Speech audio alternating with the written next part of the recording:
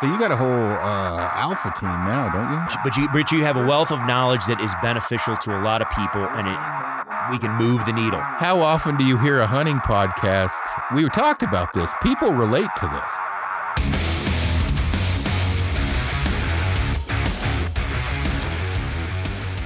this. What's up, everybody? I've got Todd Bumgardner. Hopefully I pronounced that right, with Human Predator Packmule on today.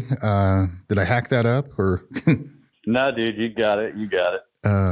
So Todd, tell everybody, one, great having you on. I appreciate you hopping on, but I actually have never, that I can remember, talked to you, maybe messaged or something, but I've had some people I've guided that use your program. A buddy of mine is really good buddies with your partner, which is what sparked me to remember what you guys offered. He had posted something. Cody Cubby's got a sheep hunt coming up, and I was like, fuck, a couple years ago, I wanted to get you guys on the podcast and spaced it off. So this morning reached out to you. Here we are. So tell everybody about yourself, what you offer, and we'll start talking about fitness and fat shaming. Yeah, no. Well, first of all, I appreciate it a lot, man. I've always really respected the way that you present yourself and all of the different means and everything. And I appreciate the opportunity. So thanks, man. Yeah, I mean, so I'm a career strength and conditioning coach. So I've been a strength and conditioning coach for 17 years. I have a gym here in Virginia. It's called Beyond Strength. And then another gig I have is I work with a tier 1 unit. So I work with all of the guys in their qual course and just try to keep them in one piece, through the 11 months that they're going and doing all the things that they need to do to get onto their teams. And then obviously I run Human Predator Packmule. And Human Predator Packmule is an online training service for hunters, for backcountry, for mountain hunters. And we've been getting into the upland space too, for all the guys that like to go out and just chase mountain quail and chucker and all that kind of stuff. And started that in 2019. And we have a bunch of different options of how we work with people. And I just saw it as a need, man. Cause I was getting into my first elk hunt. I was trying to get a tag in Wyoming. And so just being a coach, I've always just put a lot of value in trying to learn from other people and trying to use their wisdom. And there's somebody that's done this before me. And I went looking around the hunting industry, and I just didn't really see anything that I liked. So I was like, well, I guess I got to do this for myself. And so I just started doing it and documenting it, and wrote a few articles for the Journal of Mountain Hunting, and just had people start to reach out. And I was like, you know what, if I'm doing this for myself and people are interested, I think I maybe ought to make this into something. Yeah. And I was talking with a friend of mine. He works with me here this morning. He's a big fitness guy. And the one thing, as I've gotten older, I'm I don't know, you want to call it one trick pony. I kind of do what I do, and it's worked for me. Yeah. But I haven't. When you're from out west, it's a lot easier to be prepared for out west because you're hiking all the time, and I go to the gym, and yeah. But when I've had a few people message me about comments over, I don't know, the last few years, a post you guys have made, whether it was you or your partner, and one of them was, backpack cardio is not enough.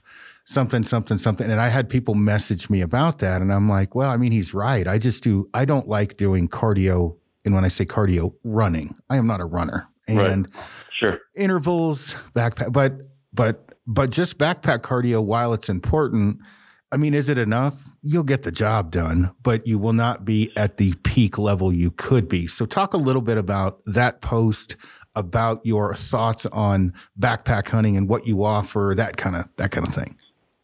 Yeah. So I think the biggest thing is yes, being efficient under load is super important.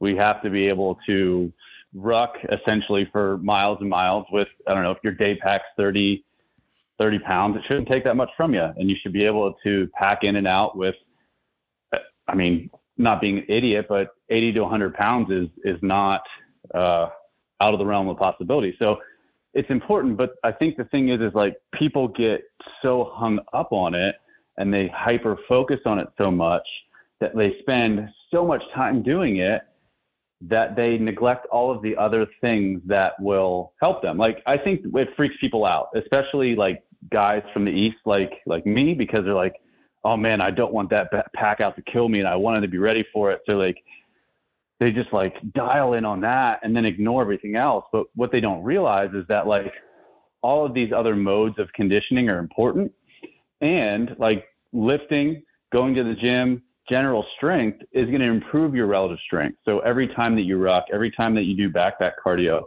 it's going to cost you less because you're stronger. So the stronger you are relative to your body weight, the less every action costs.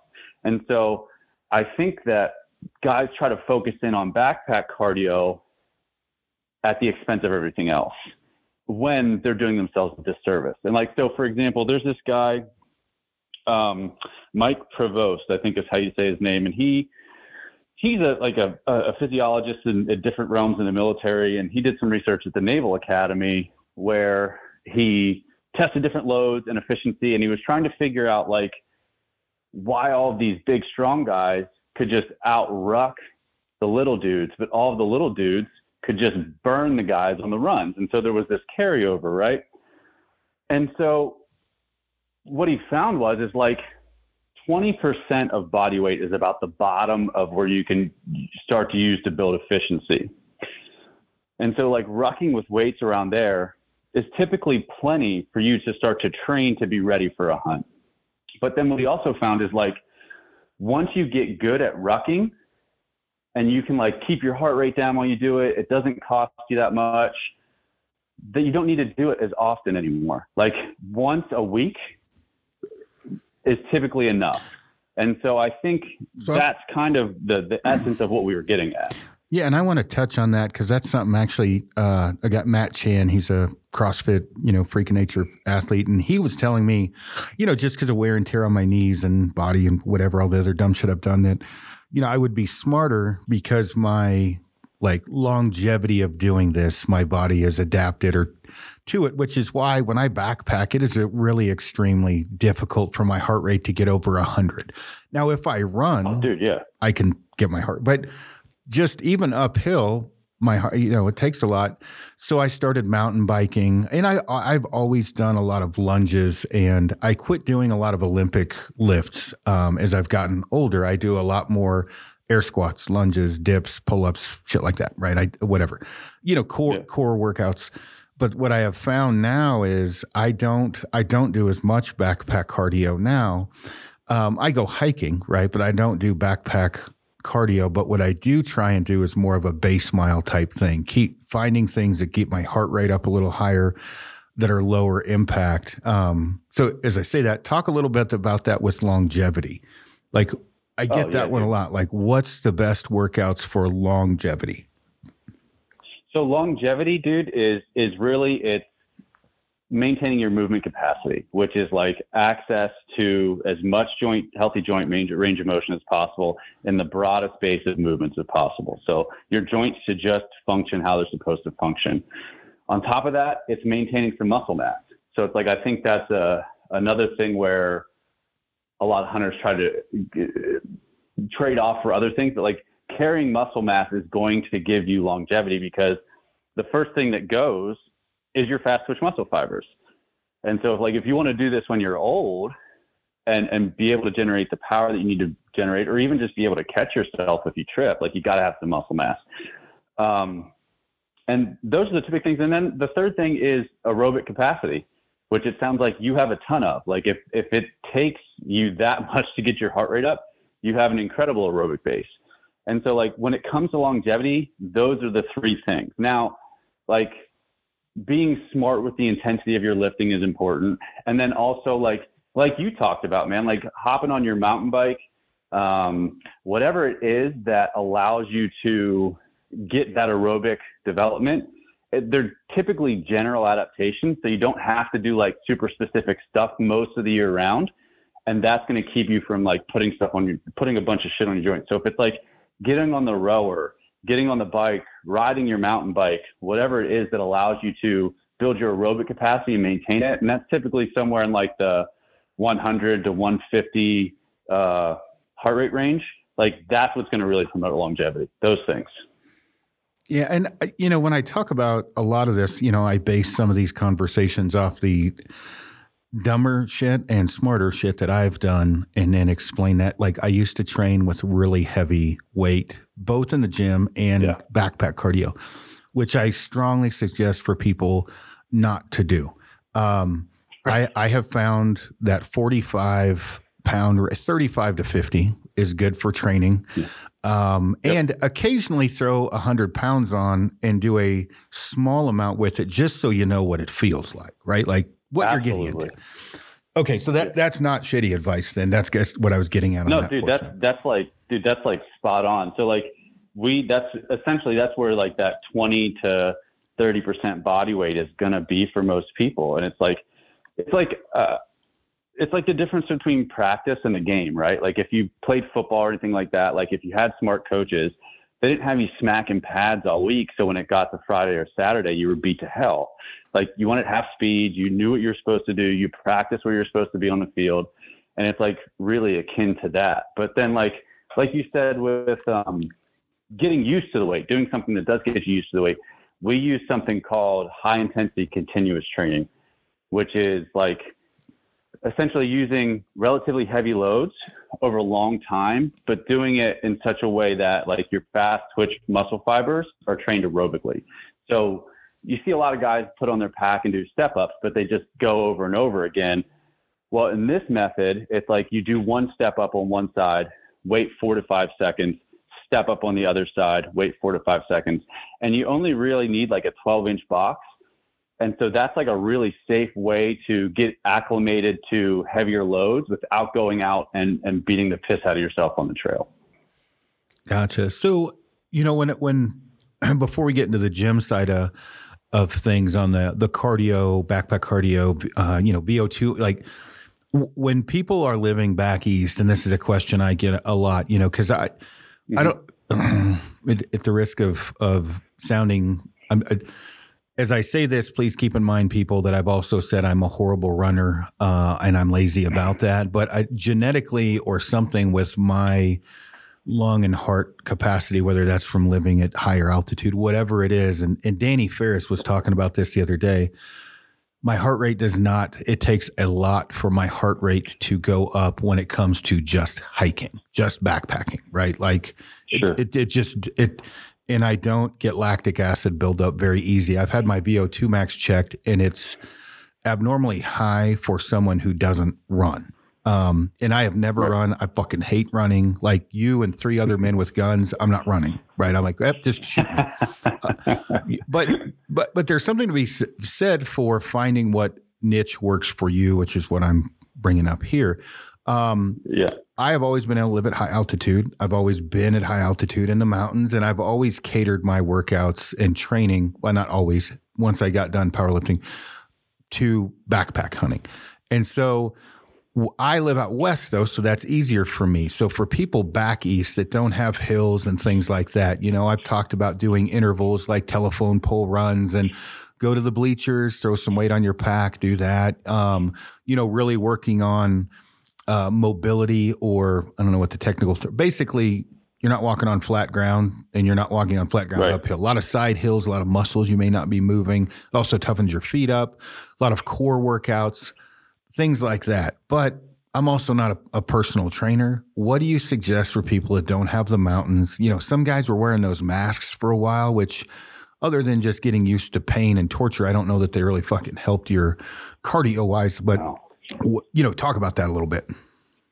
Yeah. You're right. The masks don't really do shit, but the best thing somebody out east can do is really just make their aerobic system as robust as possible. And that means spending enough time to train aerobic capacity, which like what we were talking about before is that heart rate kind of 100 to 150 for most people.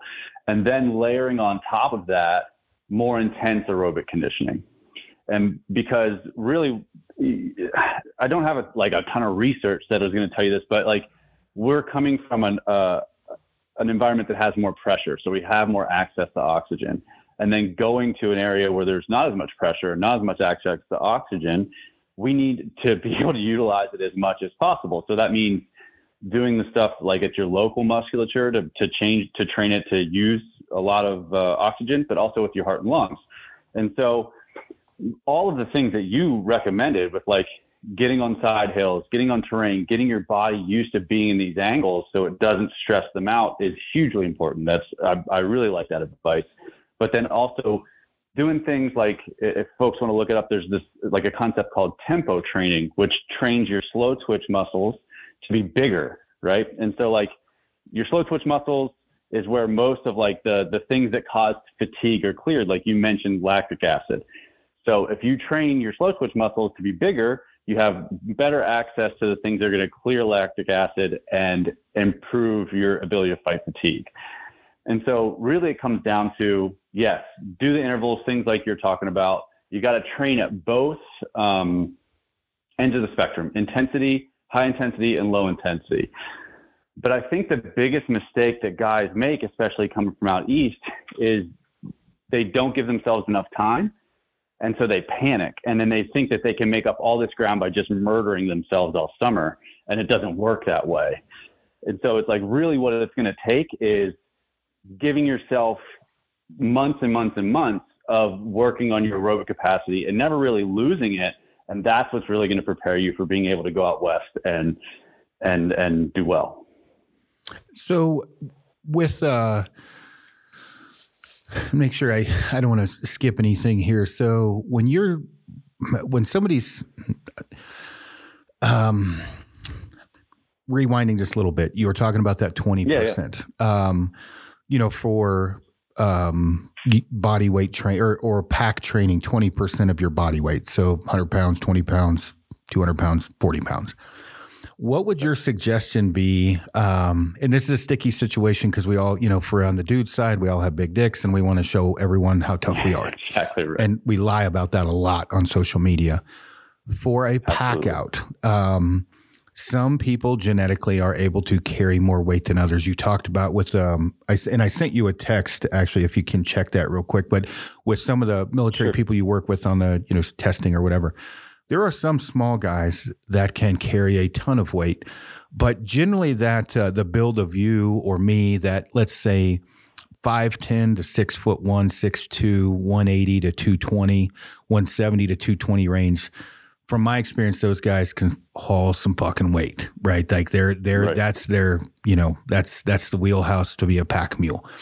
With that, though, there is a point where you are taking years off your life. And believe me, working on getting closer to 50 now, I have done some dumb shit that has taken some years off my life, my knees, my hips, things like that. What should someone's blueprint or base number be when they go to pack out an animal for their body weight to not cause long-term damage? And part of this is sometimes you just need to suck it up, rub some dirt in your crotch, and just get to the trailhead. And you might carry more than maybe you physically should be carrying. But what's a base number if they're 180 pounds? What should they try to stay around for packing out? I think 50% of your body weight is fine. Like that's the most that I've ever done. And I run between 195 and 200. And I think it also depends, like you have to consider the quality of your pack and how well you know how to load your pack, because I think that matters just as much as the weight. Because like if you have a good pack with a good load carrier that centers the weight in the middle of your back and keeps it tight to your frame, you can get away with a little bit more. I think you also have to consider the terrain. Like a few years ago in Montana, I killed an elk like right at dusk, and we were going down through this like gnarly blowdown, and it was super fucking steep, and I put over 100 pounds on my back, and it was fucking stupid. Like I could have blown my knee out, I could have done all kinds of stupid shit, but I was like so worried about like I want most of this meat out tonight, and we'll come back and just get a little bit tomorrow. And so I think you really have to consider the terrain, but I think like right in that 50% of your body weight is gonna be okay, especially if the terrain isn't too gnarly. Because if you're trained up, if you've got good relative strength, if you're efficient under load, then you're probably going to be able to handle that without getting too smoked. Like, and thinking long-term and not like you said, like waving your dick around and trying to show everybody what you can do. Yeah. And there's a point to this where sometimes you just have to suck it up and dig through it. And then there's other times you have to make a calculated decision is what I'm, saying. And some of my calculated decisions, as well as some of my friends, have not been great. A lot of those decisions are I'm too lazy to come back in. Like I'm doing it in one trip. I'm not hiking back up here. But when you do that, you need to be very cognizant of the long-term or short-term potential issues, meaning I would say 50% is what I've always told people, stay around 50. Yeah.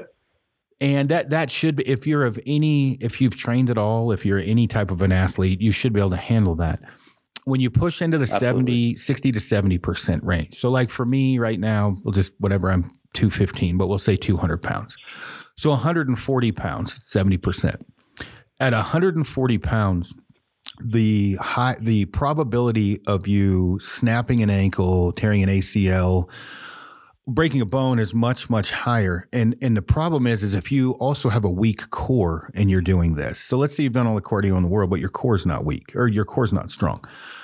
That core has a lot to do with balance and recovery. And I'm not a fucking doctor, so I'm gonna have you take this from me for a minute. But when you're off balance with 140 pounds, if you don't have a core built like a rock, you're going to have a harder time recovering, and that can cause you to snap things in half. And so that portion of this is also something to take into consideration. But to talk about that, like when you're pushing into that 70% range or of your body weight, what's the first thing you think would break? What are some of the adverse effects like that pack out you had? It's not that difficult to snap an ankle with, 140 pounds on your back. No. I think the biggest thing is it's about core strength, but it's also about stability. And when we say stability, it means like, what does your core do without you having to think about it? And a lot of that is, how stable are you on your feet? Like, can you keep the weight in the middle of your foot? Like when you're just standing there without having to actively like try to clench your glutes or shift your weight? Like, can you just naturally hang out in the middle of your foot? And that's a big aspect of everything, because like feed that forward and put 70% of your body weight, and that exponentially raises the stress on all of your joints. It's on your vestibular system. And think about like, the weight's on your back. It wants to pull you backwards, so you have to counteract and pull it forward. So it wants to pull you into your heels and pull you off balance. So the first thing that's going to go is like your hip stability. Like, are your hips in good enough shape to do that? And then from there, like, do you have the core strength? Because like, yes, the conscious ability to hold yourself in position is important, but like we have to be able to do it reflexively or automatically first.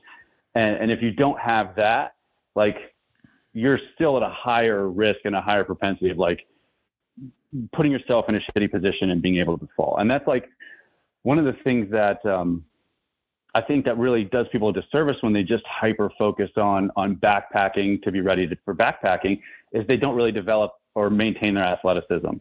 And that's also what's going to save your ass in a bad situation or prevent you from getting into a bad situation, because you understand how to move, use your leverage, put your body in good positions to be able to make sure that it doesn't happen.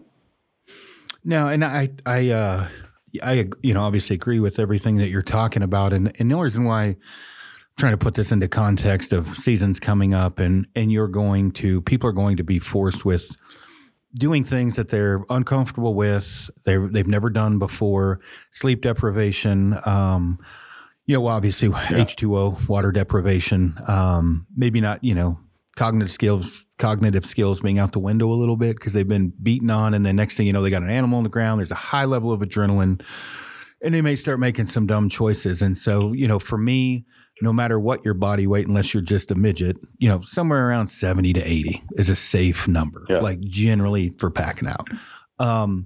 Now, if you throw 80 pounds on your back while you're training and you're one of those people that can handle a lot of weight and it's fine and bump it up. But the thing is people, and you talked about this, people focus on the wrong things or too much of one thing all the time. And that's not just fitness. They may focus on shooting and not focus on fitness at all. May focus on fitness and not really focus on fieldcraft or animal behavior. When you talk about fitness, though, and we're talking about cardio a lot here when you go to strength training, and we're bouncing all over the board here, but I've always said this is a general rule of thumb is if I want 6-pack abs, because I'm a fat kid, I have to work twice as hard as somebody that's genetically, you have the 3 endomorph, ectomorph, mesomorph, whatever. Some guys can't get big, right? They're just little their whole life. They have to work 10 times harder than I do to gain muscle and size. If you're a fat fucker like me, I have to work 10 times harder to remain halfway fit. To gain size, though, we'll start that one. Somebody's looking at, in this fitness thing, they're looking at your program and they're just wanting to pack on some size away from backpack hunting. Just looking at your program, they want to gain muscle. For somebody that's born a stick figure, what are your recommendations? Because most people you're talking about fast twitch, slow twitch muscles. You'll see guys with giant biceps. Some guys have longer biceps. It's harder to get them to look that massive look because they have a longer bicep or a longer muscle. Anyway, kind of touch on these things, especially just tacking on mass. Dude, it's really fucking simple. It's volume and calories. Like that's how you get bigger. Now, like, of course you want to raising your strength ceiling is going to allow you to do more work and like use more weight relatively, which is going to help you put on more weight, put on more muscle.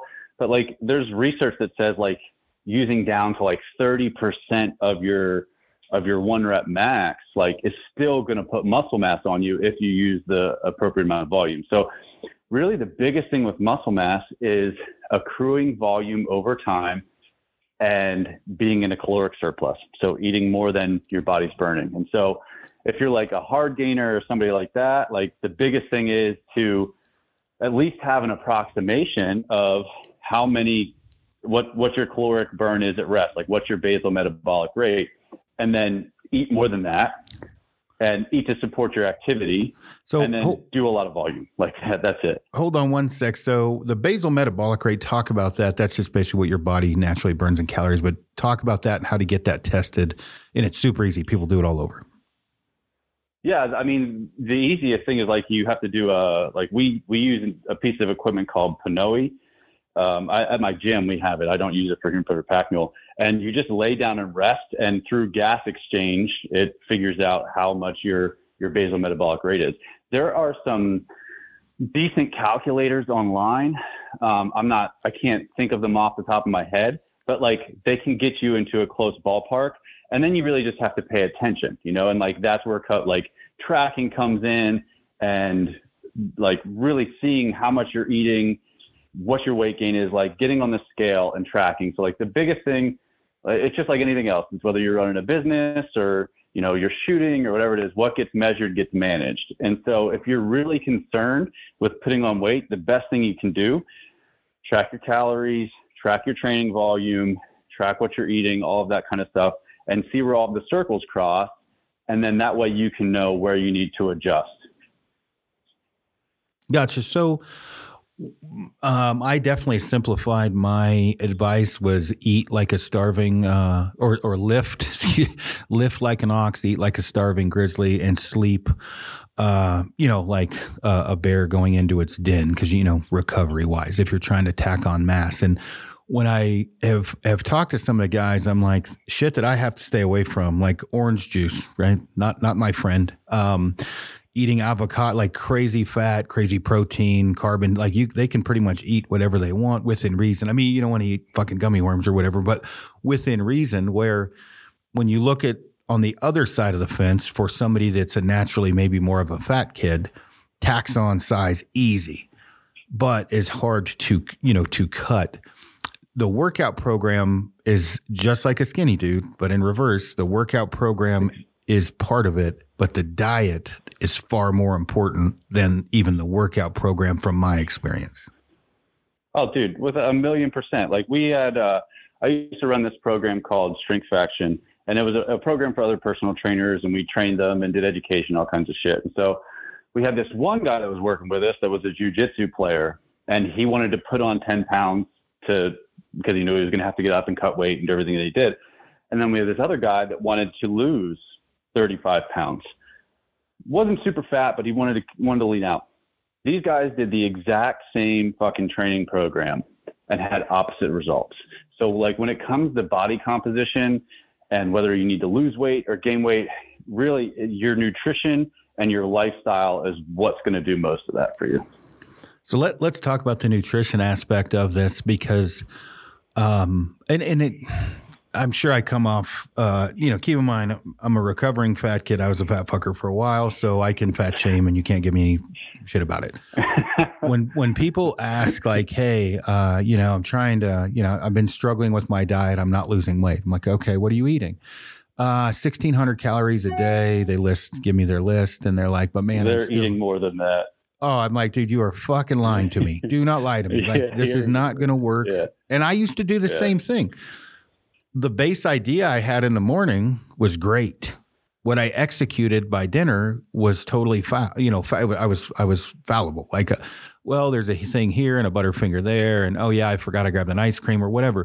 1,600 calories I'll eat now in a meal, right? But I'm diligent about what's going in my body.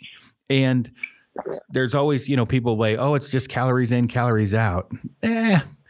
Not when you look at inflammation and fucked up knees and the pain in your like gut health and everything else, like, to a certain degree, probably calories in, calories out. But I can consume far more food now because I'm eating avocados and elk and eggs in the morning and almonds and fruit and veggies. But it gets so fucking confusing for people when really the truth is like, hey, unless it came from the ground or lived off of shit growing out of the ground, don't eat it. If it comes in a wrapper, don't eat it. Like when I say that, meaning dieting is not that hard. It's the discipline to diet that is difficult. So take it from there. Yeah. Yeah, I agree, man. And I think that's why, like, there are certain people that have natural levels of discipline and they can just be like, this is what I need to do. I don't care how fucking boring it is. I don't care how long it takes. I'm committed. I'm going to do it. That's not most people. And so I think what helps most people is to set up their environment so that they can win. You know what I mean?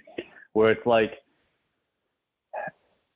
build on habits and skills. So like we preach, like, I don't know if you're familiar with precision nutrition, like John Berardi started it. And then, so dude, that's like what we preach, like hand portion sizes, work on skills rather than worrying about macros or anything like that, and worry about your food quality.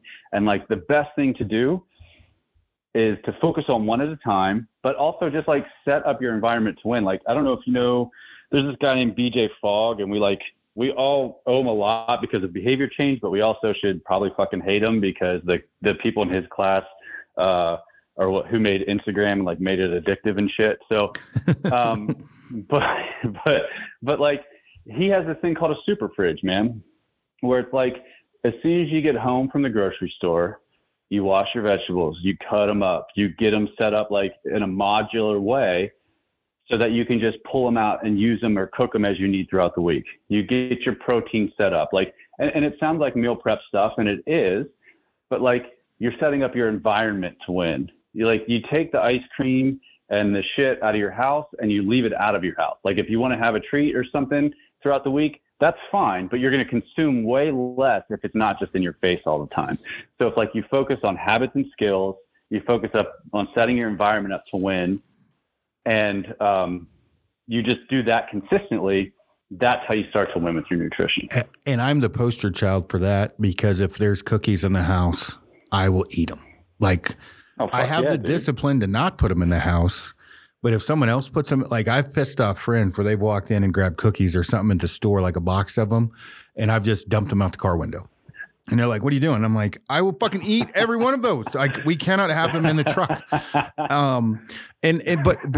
But in my wife's a little bit more of a diet Nazi in the sense of like, she's all organic. We don't, the worst thing I eat is those stupid Lynn and Jerry's or whatever the hell are cookies. I can't remember. Oh yeah. Not healthy for you. Dude, those don't fucking make the protein ones. Yeah. Dude, don't those make you gassier than hell? Well, oh my God, so bad. I was going to say there's two kinds, and one of them is horrible on just hitting my stomach. The other one's not bad. And, Okay. I'm one of the guy, I have to have a little something cheat wise, right? Every day. And usually it's one of those cookies. The thing is like, people get like super wrapped up on this, like I said, and it's super easy. Like if it's processed and you're trying to lose weight, get it out of your house. People are like, what's processed? It's simple. If there is 97 fucking 100 ingredients on that bastard and it's in a bag, it's bad. Well, what if I don't know? Well, when in doubt, get it out, right? Just get it out of the house, right? To me, this is for a fat kid, right? Like, okay, well, I was looking at this keto, whatever, I don't know, whatever bar.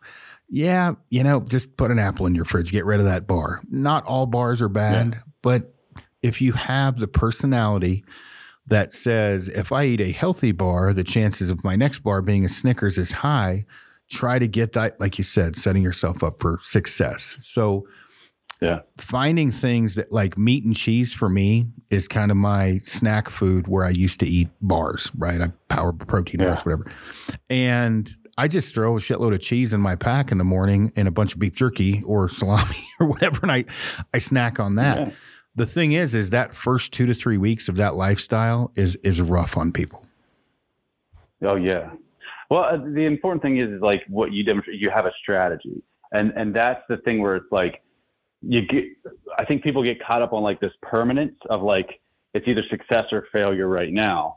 And that's not how it works. Like you just have to have strategies that you try that work for you. And it's all about doing a little bit of an experiment and learning and then seeing what works and what doesn't. And I think that's the biggest thing is like, try some strategies, see what works, and then go from there. But like, as long as like along the lines of the food quality stuff, like the easiest thing to do is just, and this isn't groundbreaking shit. I'm sure people have heard this before, but it's like, it's just like that, like when you tell somebody to read a book, right? And they're like, oh, I read that book. I didn't get anything out of it. Or like, but I didn't do anything with it. It's like, well, sure, you know the stuff, quote unquote, but you don't know it because you didn't do anything with it. And so it's like when people hear something that's familiar and they just disregard it, but like they didn't do it. But like shop around the edge of the grocery store.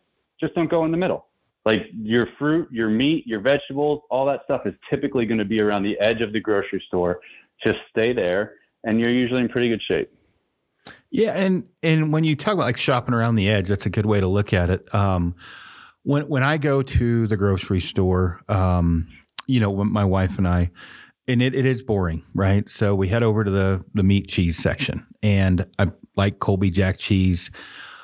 Generally get some kind of pepperoni. We have a lot of beef jerky at the house already and salami, but get a lot of cheese. And then we'll head over. I eat cuties. I like those. So that's kind of a snack treat for me. We have salad. My wife makes salad every night. If you're like me and not a great adult and you don't have a wife, they have pre-made salads that aren't bad. The thing is with the salads, like when the grocery, it's probably, depending upon what you're trying to do, where you're at with your diet, you should probably use like balsamic vinaigrette and get rid of the fucking ranch, right? Ranch is... Make your own, dude. Yeah. That's what, take it from there, because was kind of, you can make your own dressing pretty damn good pretty quick. Oh, dude, yeah. I mean, that's like the thing is like it's being able to balance out the amount of fat that you consume. It's like, it's so easy to take the ranch and just dump that shit all over everything. And then you're consuming way more than you even realize that you are, because it's super palatable, right? Like it tastes really fucking good. So taking it, like measuring out an actual serving of olive oil, mixing that with your vinegar, and then like whatever spices that you want to put in there, and mixing it up, and you can make a really good salad dressing without having to get something from the bottle. And it's like, then it's like, it's actually cheaper, right? Because then you have olive oil that you use for different applications, and then it also you can use for this one. Yeah, and so the olive oil thing, for example, and this is a weird combo, but I'll take apple cider vinegar, olive oil, and then basically sea salt, like whatever, the healthier salt.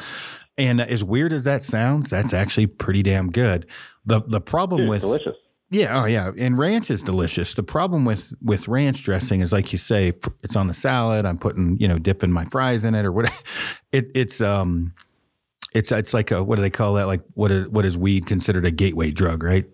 It's like a protein bar, a ranch. It's a gateway to do other dumb things and can become more undisciplined. So I'm not saying I don't put ranch on things occasionally, but I'm to a point where I know my body well enough that I know, like, Jesus, when I'm at honey camp, it's like Rumspringer or whatever they call that for the Amish, right? I like eat whatever the fuck I want. People are like, how do you not weigh 400 pounds? I'm like, you think I eat like this all the time? I look like fucking fat bastard. But I can get away with it for a few days, right? And so the thing is when you get back, you have to have the discipline to not continue those habits. And I only bring me up with this because my body fluctuation, and I do have to stay disciplined, with the dieting. With that being said, like with what we've talked about so far, when I was talking about buying groceries, you talked about walking the perimeter. It is super simple. And some people say fresh or frozen with veggies, and the Bomars went off the deep end and were like, hey, if you cut a weed, cut vegetables, it's bad for you. People get super confusing. And I'm like, look, when people ask me about this and they're really twisting it up, I'm like, look, you're fucking 50 pounds overweight. Don't dive to the deep end of this. Okay, is salad bad? I fucking promise it's not bad for you, right? Like, if they listen to the Bomar podcast or whatever. And they're like, oh, hey, whatever. Like I've heard, like there's a meme about dieting in 2020 or whatever right now, where it's like, oh, even water's unhealthy. It's super confusing for people. Eat meat. Yeah, dude. Eat raw almonds, eat avocados, have some fruit, have some veggies, no soda, no processed sugar, processed carbs. It is that simple. Yeah. Yeah. I mean, and potatoes and stuff like that, like all that stuff's good. I think the biggest thing too, man, that like helps people is like you were talking about, like if you try to be totally and fully restrictive with yourself, you're going to find a way to rebel at some point. Like, for example, like once, twice a year, like I'll track, just kind of see like, how much am I eating? What do I need to eat right now based on everything that's going on? But dude, I only do it for like a few weeks because if I keep going, I just keep trying to figure out all these ways to fucking cheat it because I'm naturally an asshole and I just want to see what I can get away with. And so like I have to stop. Like I got dialed in, I know what I need to do and just go back into it. So like, but like fully restricting, like you're going to sabotage it at some point. So really like what it comes back to is like thinking about what you value. And is like how you're eating lining up with what you value. Like if you want to be able to go do your thing in the mountains for the rest of your life, if you want to not look like a sack of shit, like if you want to have the energy to perform, be with your kids, hunt, whatever it is that you want to do, is what you're doing in line with that. And I think that like coming back to that kind of question all the time, plus layering the skills and stuff on top of that is what's going to keep you going. And like you said, small steps, man, like stop worrying about like if this salad is bad or that salad is bad. Like just start, Yeah. And when you talked about the, well, Jason Phelps is a very good friend of mine, but I'm going to make fun of him because his weight fluctuates like fucking Oprah. And I love you, Jason. And the thing is what I've found, and I've got, as I say this, as I make jokes about this and people are like, you're a dick.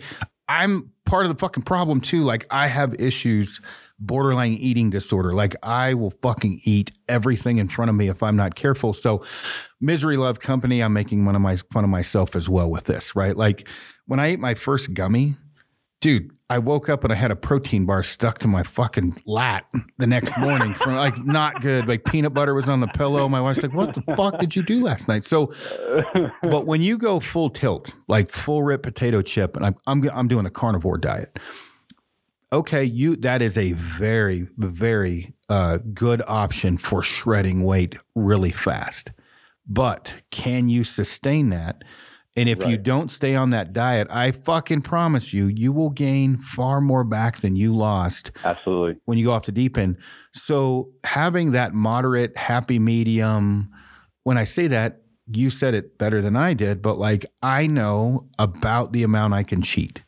And I know the discipline I need to have to not have things in the house or whatever. But if I just like tomorrow called like, Todd, I'm going carnivore. I'm going to do it. I'm going to have 6-pack by December. What there should be a fine print of, but by June, my 6-pack will be under 8 inches of fucking fat. Because once I've hit my goal, can I sustain that? Absolutely. The question always is like when people come to me with stuff like that, it's like, okay, then what? And it's like, because anything's going to work for 6 weeks. And that's, I don't know if you know Dan John, he's like the godfather of strength and conditioning and stuff. It's like, that's always his question. It's like, sometimes you got to let people just try, because the experience is the best teacher. It's like, sure, go ahead, try it. But then what? And I want you to be able to answer that question. And sometimes it takes getting kicked into the gut by trying something like that for people to realize, like, okay, that's not going to work. We need to take a better long-term sustainable approach. So let's talk about that long-term sustainable approach just a little bit more. So for somebody like right now, like I would say like right now, I don't know where I'm at, 215, 218. And I tried to pack on some size in the off season. And I always try to do that a little bit right before season, because I'm about to go abuse myself and starve, hunting season, right? I'm out there for a while. You need it. Yep.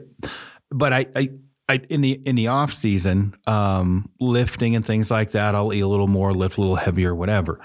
That's not what I'm, for people that know their body and work out or whatever, that's not what I'm talking about. The guy that's fluctuating in weight all the time, going up and down quite a bit, I'm going to stop drinking. Then I start back up and, I'm 20 pounds overweight. Then I'm 40 pounds overweight. Then I've lost 50. I'm where I want. And then 6 months later, they're fat again, which is a lot of people, a lot of good friends of mine.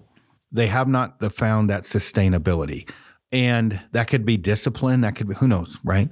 But for the sustainability portion of it on a roadmap, what would I'll just give my initial advice and then you give yours. My first advice is, hey, you need to cut out if you're drinking any soda. And if you say I'm drinking diet, that's even fucking worse. So don't drink diet or any kind of pop, soda, whatever you want to call it. Gatorade, just as bad. You want to cut those sugars, processed sugars out of and this is very black and white and rudimentary the way I'm explaining this. Sugar is the devil unless it comes from fruit for me. I don't worry about natural sugar from fruit, things like that. So you, hold on one sec.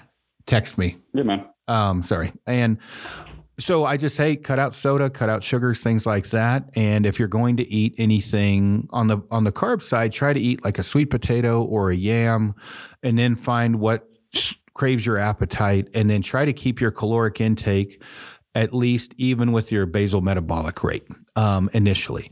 And when I say that, like me, I think I'm at 2,700 calories a day if I don't do anything. So I try to eat around 2,700 calories a day. And then on the fasting portion of this, people have really gotten into the intermittent fasting or whatever. And I'm just like, you know what? Just don't eat till you're hungry. You don't have to eat when you wake up. If you're hungry at 10 a.m., eat when you're at 10 a.m. And then I say, hey, try to keep the caloric intake per meal in that 250 to 300 smaller meals consistently throughout the day. That's just general info I give people. Give your spiel, and if that's stupid advice. No, I don't think. I think there is a plethora of things that work, and I think the biggest thing is for people to be open to experimentation to make sure that they find out what works for them. And I think the longest term thing to really think about is just like anything else, man. Like, you don't start bombing arrows accurately at 75 yards by just ripping your bow back and letting it go, man. Like, you work on all of the skills and all of the things that you need to do beforehand to be able to shoot farther. And nutrition, training, everything in life works like that. And so small steps first, like you talked about, like, okay, so one thing at a time. Maybe we're drinking too much soda. We start by just removing soda. There, you've just cut out 600 calories out of your day. Then we start working on how much protein we're eating. Then we work on our carb sources. Then we work on eating more vegetables. Then we work on these things. And then as you do this, you start to layer it. You layer the skills on top of each other. And then you start to see that, like, there is this wholesale change. But it comes from starting small, focusing small, and building skills and habits that turn into things that are easy to do. Where I think that's a lot of the time where people run into things. They think they should just be able to do things, and they create, all of this friction in their lives. And then they get frustrated because they're just not able to do it. Where it like comes back to what we talked about before. It's like, well, are you setting yourself up for success with your environment? So like building these skills, focusing on one thing at a time, improving quality one bit at a time, then you start to completely overhaul your lifestyle. Like we have a guy at our gym that, Jesus, over the past, 6 months, he's lost 40 pounds and he looks like a completely different dude. And he didn't do anything crazy, man. Like he started by drinking more water. He got his protein portions in check, vegetables, all of his other portions in check. And here's something else that like, I think that a lot of hunters or like tough guys or guys that want to swing their dick with poo-poo is he focused on his activity level every day. And that's where it's like, it's so funny where like, I hear a lot of guys like, well, I have a sheep hunt or I have a goat hunt and I want to do this and I want to be in shape.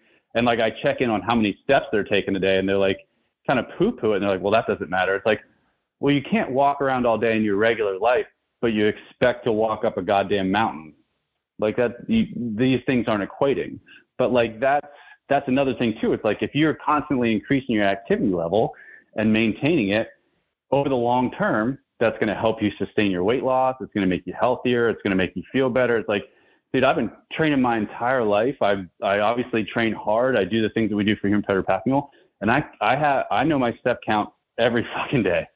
And it's just doing those kind of things that make it easy, that build habits, that make it sustainable. That's what allows you to do it over the long term.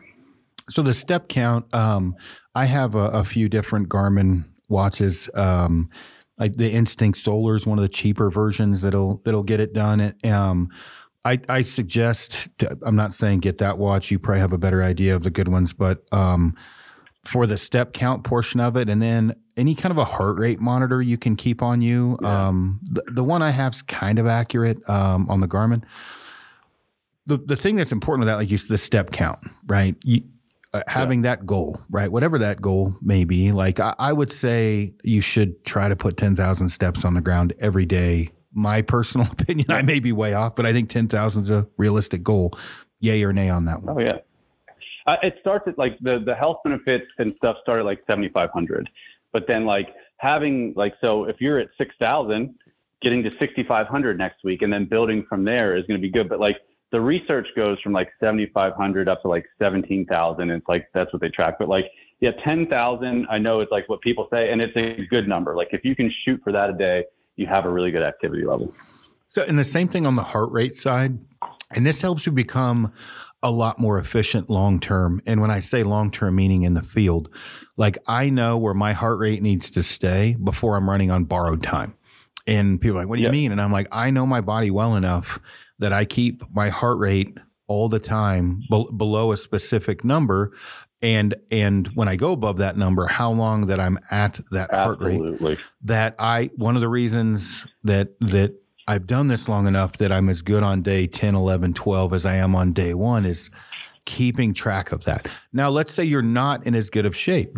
That's easy enough. You walk slower, right? And this is longevity. Absolutely. Building up to be able to walk faster. So like if you and I, go out and it's a day hunt, you can pretty much do whatever you want and kill yourself for a day. I'm talking long term, right? So if you and I go on a backpack hunt together, and let's just throw in a guy that I hunted with or came out and hunted with us, that Dustin Chitling. He's an athletic guy. He's fit. So all three of us go. Now, let's say we go blind. We've met on the internet, no homo, and we're meeting to go hunt out west. And I don't know where I am at in comparison to you guys as far as my fitness level. So this happens every year, if you all go in, 3 guys, you haven't really hunted together, someone's going to get the shit into the stick of that. Someone's burning out fast and running on borrowed time normally. Yep. So you always want to pick your hunting partners to have somewhat equal cardiovascular level that you are. If not, when you're hiking in, for example, let's say it's a 5-mile hike in, let's say Todd can keep his heart rate at 120 and his legs are longer than mine. And Dustin, he's got to keep his a little bit lower, lactic acid buildup. He burns out. Well, then both of your legs are longer than mine, and I can only keep my heart rate at 100. And when I say this, meaning after that, I'm running on borrowed time long term. All of that watch is telling me. That watch is my God. I'm watching that watch constantly. I can tell also by the way I feel. And if you guys just hike ahead of me, it's better to you to hike ahead and me catch up than it is for me to peter out on day 3. I'm doing a bad job probably explaining this. Take it from there. No, I think you're doing a good job. No, I think that that's super important. And I think that that's like, to just like layer something on top of it. In most instances, it's not a fucking race, man. You know what I mean? And I think that that's where people put a lot of pressure on themselves, both on the hike in and on the pack out. And that's like something I meant to mention. We were talking about that, is like, yeah, dude, like it's not a race. You don't have to fly down the trail with 100 pounds on your back. You just move at a pace that allows you to move. But you're absolutely right about knowing heart rate, because you're going to use different types of fuel. If you can keep your heart rate lower, you're going to be focusing most on aerobic metabolism. So like mostly burning fat. Way more sustainable. You have way more fat calories. You're going to be able to continue on for however long you want. Whereas like if you get your heart rate up, you're going to start getting into more anaerobic metabolism. You're going to start burning more carbs, and you're going to fatigue faster. So absolutely 1,000,000%. And so really pacing yourself to make sure that you have that longevity is important. Now, if you don't have a watch, one of the things that you can really pay attention to is your respiration rate. So like if you're able to easily breathe in through your nose and out through your mouth, you're probably good. You're probably at a low enough heart rate that you're still mostly burning fat. Now, if you start getting up to the point where you're huffing and puffing, you're putting yourself in a bad position, right? And so absolutely moving at a pace that allows you to keep your heart rate down and stay mostly where you're most efficient with burning fat and using aerobic energy systems, then anaerobic is going to be important. And another, the heart rate is different for everybody. Like everybody's zones are different, but like a very simple guide that people can use, especially for training, is MAF, maximum aerobic function. And so that's from Phil Maffetone, who's he trained a bunch of endurance athletes back in the day. And so that number is 180 minus your age. So if you haven't done a ton of aerobic capacity training, keeping yourself at 180 minus your age throughout most of your conditioning is going to be hugely beneficial for you, because you're going to build that efficiency you need to mostly burn fat and use aerobic energy when you're doing your hike-ins. So when add a little bit to this, I think people are getting the idea here. The one thing is like, hey, okay, well, how do I figure that out? The number, I think it used to be 220 minus your age and 70 I can't remember what the fuck it was, the mathematical calculation. The thing is actually getting out and, putting some miles on the ground. Doing shit. Yeah, exactly. Yeah. And kind of learning where you're at. And you'll hear, like you were talking about, in through your nose, out through your mouth. If you ever hunt with me and I'm watching somebody on a stock and they're making a climb, and I'm looking at him in the spotter, you'll hear me say things like, oh, that's not good. He's mouth breathing like a motherfucker. He's running on borrowed time. Yeah.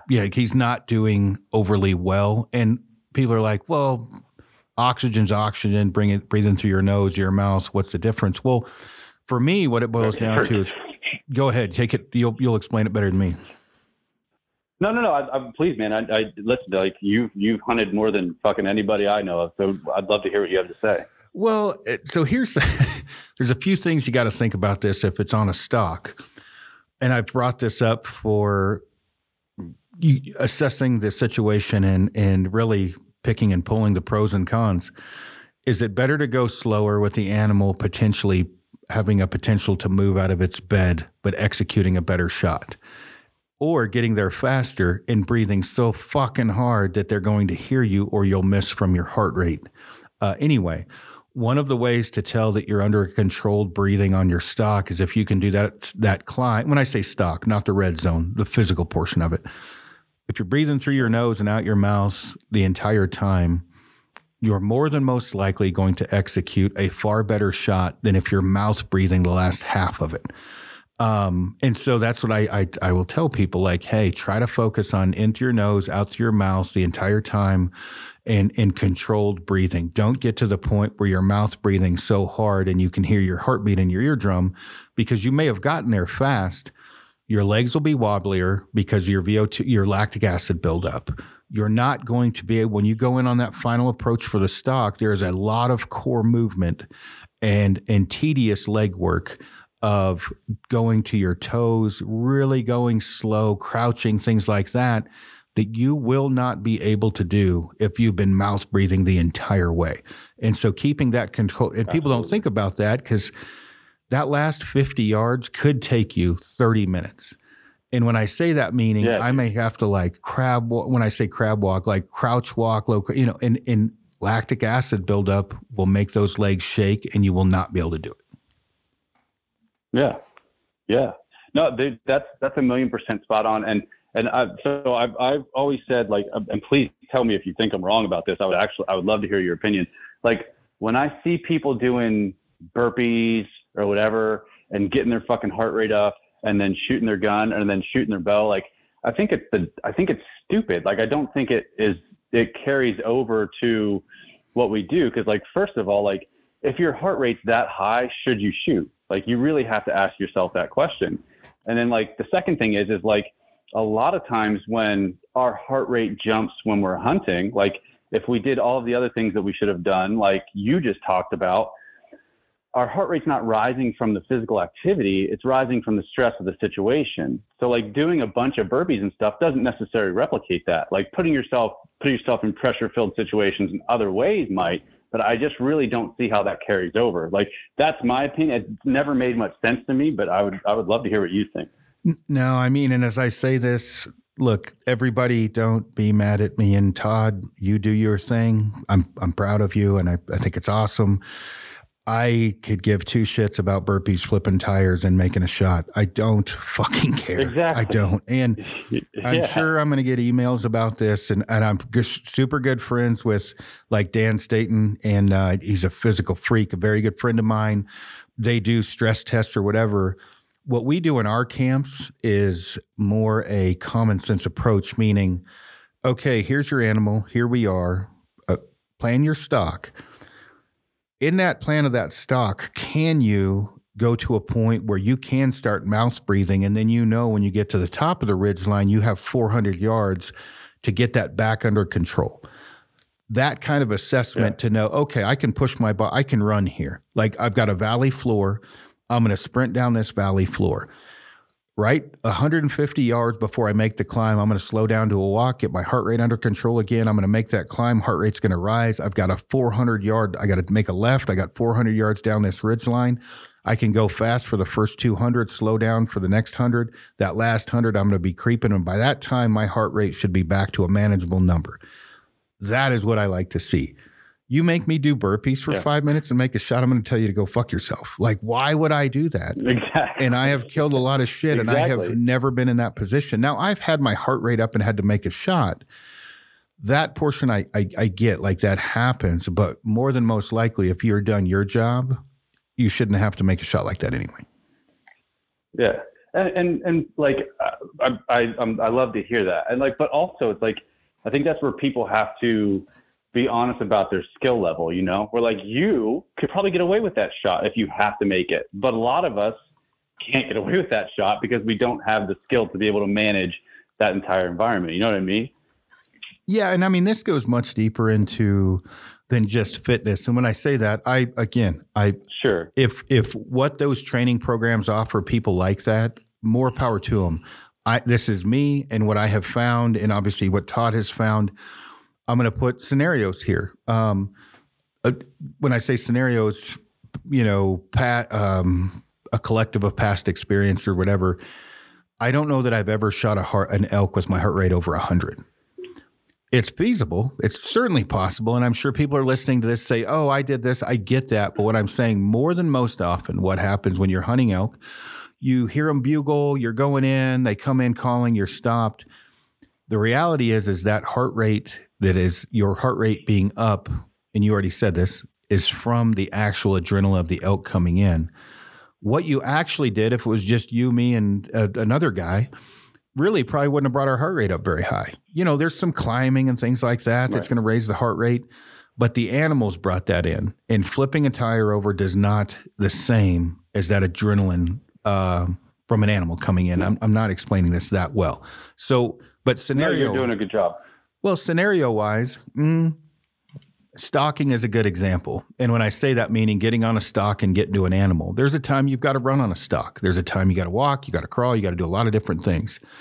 What you as a hunter need to be able to do, especially one that is trying to be at the peak level that you can be from the ground up, is that bow needs to be an extension of your body to begin with. So you need to be very proficient with that at whatever heart rate you have, but at a calm heart rate. Then you need to put yourself into a position for bad angles, things like that, side hills, steep shots, whatever, heart rate being normal. Then you need to be able to assess getting to that and where your heart rate would be to make that whatever shot that may be with all the other issues going on. If you just focus flipping a tire over and having your heart rate up or doing burpees and making the shot, that is a fraction of a percentage of what actually matters in comparison to the entire big picture. And this doesn't have anything to do with other camps. And when I say that, again, when you go on a stalk, if you can look at the terrain and the topography, it may be that you need to walk at a fast pace the entire time because that's where you need to be at so your heart rate doesn't go up. And the animal may stay there. It may mean you do have to technically run. And when I say run, fast walk, shuffle, but you need to get your ass over there quicker because they may move out of their bed. But you also need to have the common sense to assess where to stop that for your heart rate to go lower. Because I have not been able to quantify doing burpees and shooting in a hunting situation ever for me. Because I've just shot too much shit where it never mattered. And believe me, I don't do fucking burpees. I don't do them at all. And when I say I hate burpees, I just don't do them. I'm not saying they're bad exercise. I don't like doing them. But what I have found, though, is most of the time when people have missed, it has very little to do with their heart rate, but it has to do with their management of their surroundings, what's going on, and making bad decisions, and very little to do with the raised heart rate from fitness. I probably fucked that up, but there you go. No, dude, that was perfect. That was perfect. I'll give you an example. How do fat people kill shit? And a lot of fat guys kill shit. They know their body. They know their level. When I say that, meaning there's guys that are fairly overweight getting it done, but they know what they're capable of. They know what speed they need to go at to make a decent shot. Now, there are times where you have to put a high level of fitness and exertion in and make a shot. I just haven't. Generally, the guys that miss are bad archers. Guys that hit are good archers. Yeah. It doesn't have much to do with the fitness portion of it. The fitness does help. I don't want to get a bunch of emails about that. But what I mean is if you are shooting a paper plate at 80 yards all the time or 100, you're a skilled archer, you're Levi Morgan. I promise you, he doesn't have to do any training at all. Make that dude do 20 burpees and make a shot. He is going to make that shot because he's a good archer, not because he's a physical freak. Right. Yeah. And I think that's the thing where it's like you separate them, right? Like you do your fitness, you make sure you're in killer shape, you shoot your bow, you shoot your gun, and those things come together nicely. Like when you do the strategy, like you laid out, it's just like, man, it's like, I've never seen anybody in any situation that's not like skilled and successful that doesn't do the thing that they're great at when they're calm. You know what I mean? Like that's typically what you see. Well, let's use Dustin as an example. He came down and hunted with us. I promise you, Dustin missed a few animals. It had nothing to do with his fitness level because the dude's he's very fit. It was adrenaline. It was because I was there. It was a situation. It was fast and furious. It was whatever, but it was not fitness. It was, it was him in that moment, and he wasn't used to that. It was those things, but it wasn't. And his level of fitness is high. I mean, I would consider it fairly high, but it wasn't. He didn't miss because he wasn't fit. Yeah, it was that situation. And I mean, I'm not bashing on fitness. I'm a huge proponent of it, but I'm also a big proponent of common sense thinking, knowing your body, knowing your bow, and being able to assess that. And I brought the stalking thing up, but I don't know you from Adam. I know You have the program that you offer. You obviously look really fit. And so when we sat side by side and we plan a stock, I'm on that stock. I'm going to say something to the effect of, all right, Todd, you probably got about 30 minutes and he may get out of his bed.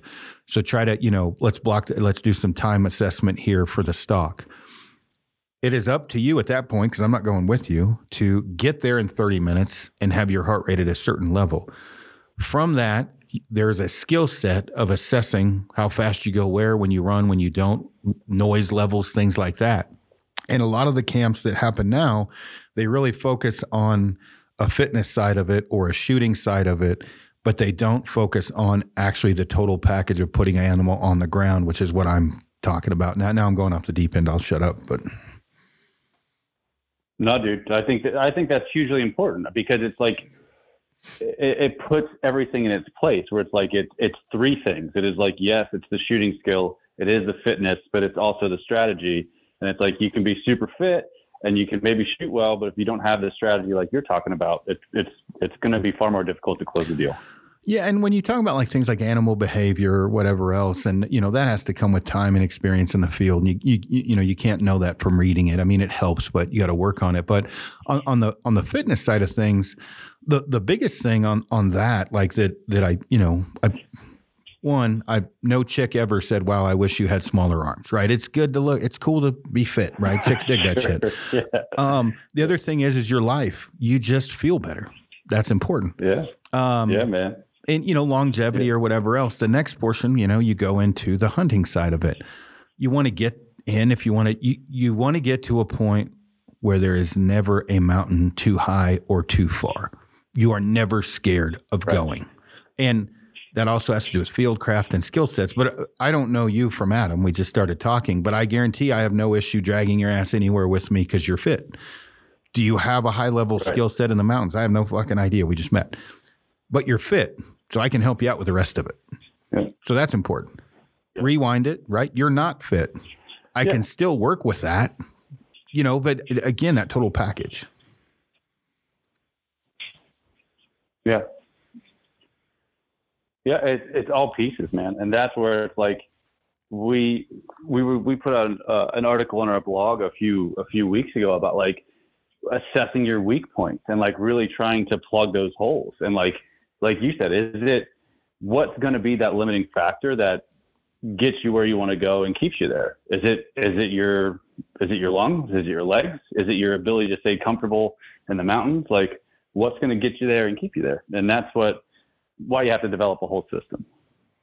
Yeah. Yeah. And I think I'm sure I'm coming off as somewhat of a dick on some of this, and I don't mean to, but I do try to stress the fact that, like, look, just fitness is not enough. Just shooting is not enough. And just animal behavior or woodsmanship is not enough. You need them all, but I think you said it best. Work on all three of them separately, because they'll come together after that. Absolutely. Absolutely, man. Is there anything else? I mean, we've been going all over the place on this. Is there anything else you want to touch on, especially you mentioned where they can come, join the program, how that works, things like that? Sure. Yeah, man. I think the biggest thing, like if I could leave with guys, you talked about heart rate, like jumping and not being able to keep it down. And like, one of the things that I just want to stress is that as much aerobic capacity work as you can do is always going to help you. And that's that work from 100 to 150, where you talk about like where you're on that stalk and you got to run, and then you got to slow down, and then maybe you got to get into an awkward position. And what's going to allow you to control your heart rate and get to where you need to be is doing a ton of aerobic capacity work. Like if you can get, 3 to as many hours per week that your life permits, do that shit. Cause that's what's going to help you, control your heart rate. And that's what allows you personally to keep your heart rate like 100 when you're hiking. And so like, you can't overvalue it. You just can't overvalue it. No, for sure. Can you tell everybody quickly how your program, where I don't want to hop off and miss this, like top to bottom, sure, getting on the program, how it starts, that kind of thing? Yeah. So our main thing that we do is called Backcountry Ready, and that is a customizable program. So how it works is you come in, you go through an assessment. There's mobility testing, there's strength testing, there's conditioning testing. From there, we line you up with the program that is going to work best for you and help you make the decisions to customize it. My coach, Jordan, and I, we're on it the whole time. We're guiding you through the process. We're making sure you're dialed in with the exercises. We're making sure you're doing the right days of the program for you so you're getting what you need at a time. We're always in tune with that, and then we continue to assess you through the process. So every 13 to 16 weeks, we retest and make sure that you're dialed in depending on where you started and where you need to be. And then within that, we have a forum of folks from all over North America, like your buddy Cody, a handful of people, not just a handful, a bunch of people from all over America that you can interact with, you can, just kind of have a community with. And then from there, we have a ton of resources inside the program that give you the why behind what you do so you can understand it and then also level up and apply the programming as best as possible. So you're getting a program, you're getting it customized to you, you're getting it coached through to help you achieve whatever goal it is that you want to achieve. Yeah. And Cody's one of my best friends, and he's a big fan of the program. He actually messaged me. He's like, "You're getting them on the podcast?" And I was like, "Yeah." And again, I saw his post. He drew a sheep and a moose tag this year, which is crazy. And immediately I was like, "Oh yeah, that's why." And I'm trying to hopefully be able to help him out on both. When I saw that post, and I was like, "Fuck!" 2 years ago, I was gonna try to get you guys on the podcast and spaced it out. So I'm glad I saw that. And it's a good program. And just doing this podcast with you, some of the things you've said definitely more ring true to me, like the stress testing from burpees and shooting, things like that. And my thoughts on that. And it's probably going to piss people off listening to that, but I haven't correlated it. And I think that what we've talked about hopefully shines some light for people to at least think about things when they're getting ready for a hunt. I hope so, man. I hope so. I appreciate the opportunity, man. Thank you so much. Yeah, of course. Well, keep me posted on how the season goes, and I'm sure we'll get feedback on this, good, bad, or indifferent. So probably try to get you back on maybe after season ends, and especially with feedback I get from different people from their hunts, and we can kind of discuss some of these things again. Yeah, dude, that'd be awesome. I'd love that. Cool. All right, man. Well, I appreciate coming on. Everybody go check out the program. And who was your partner again?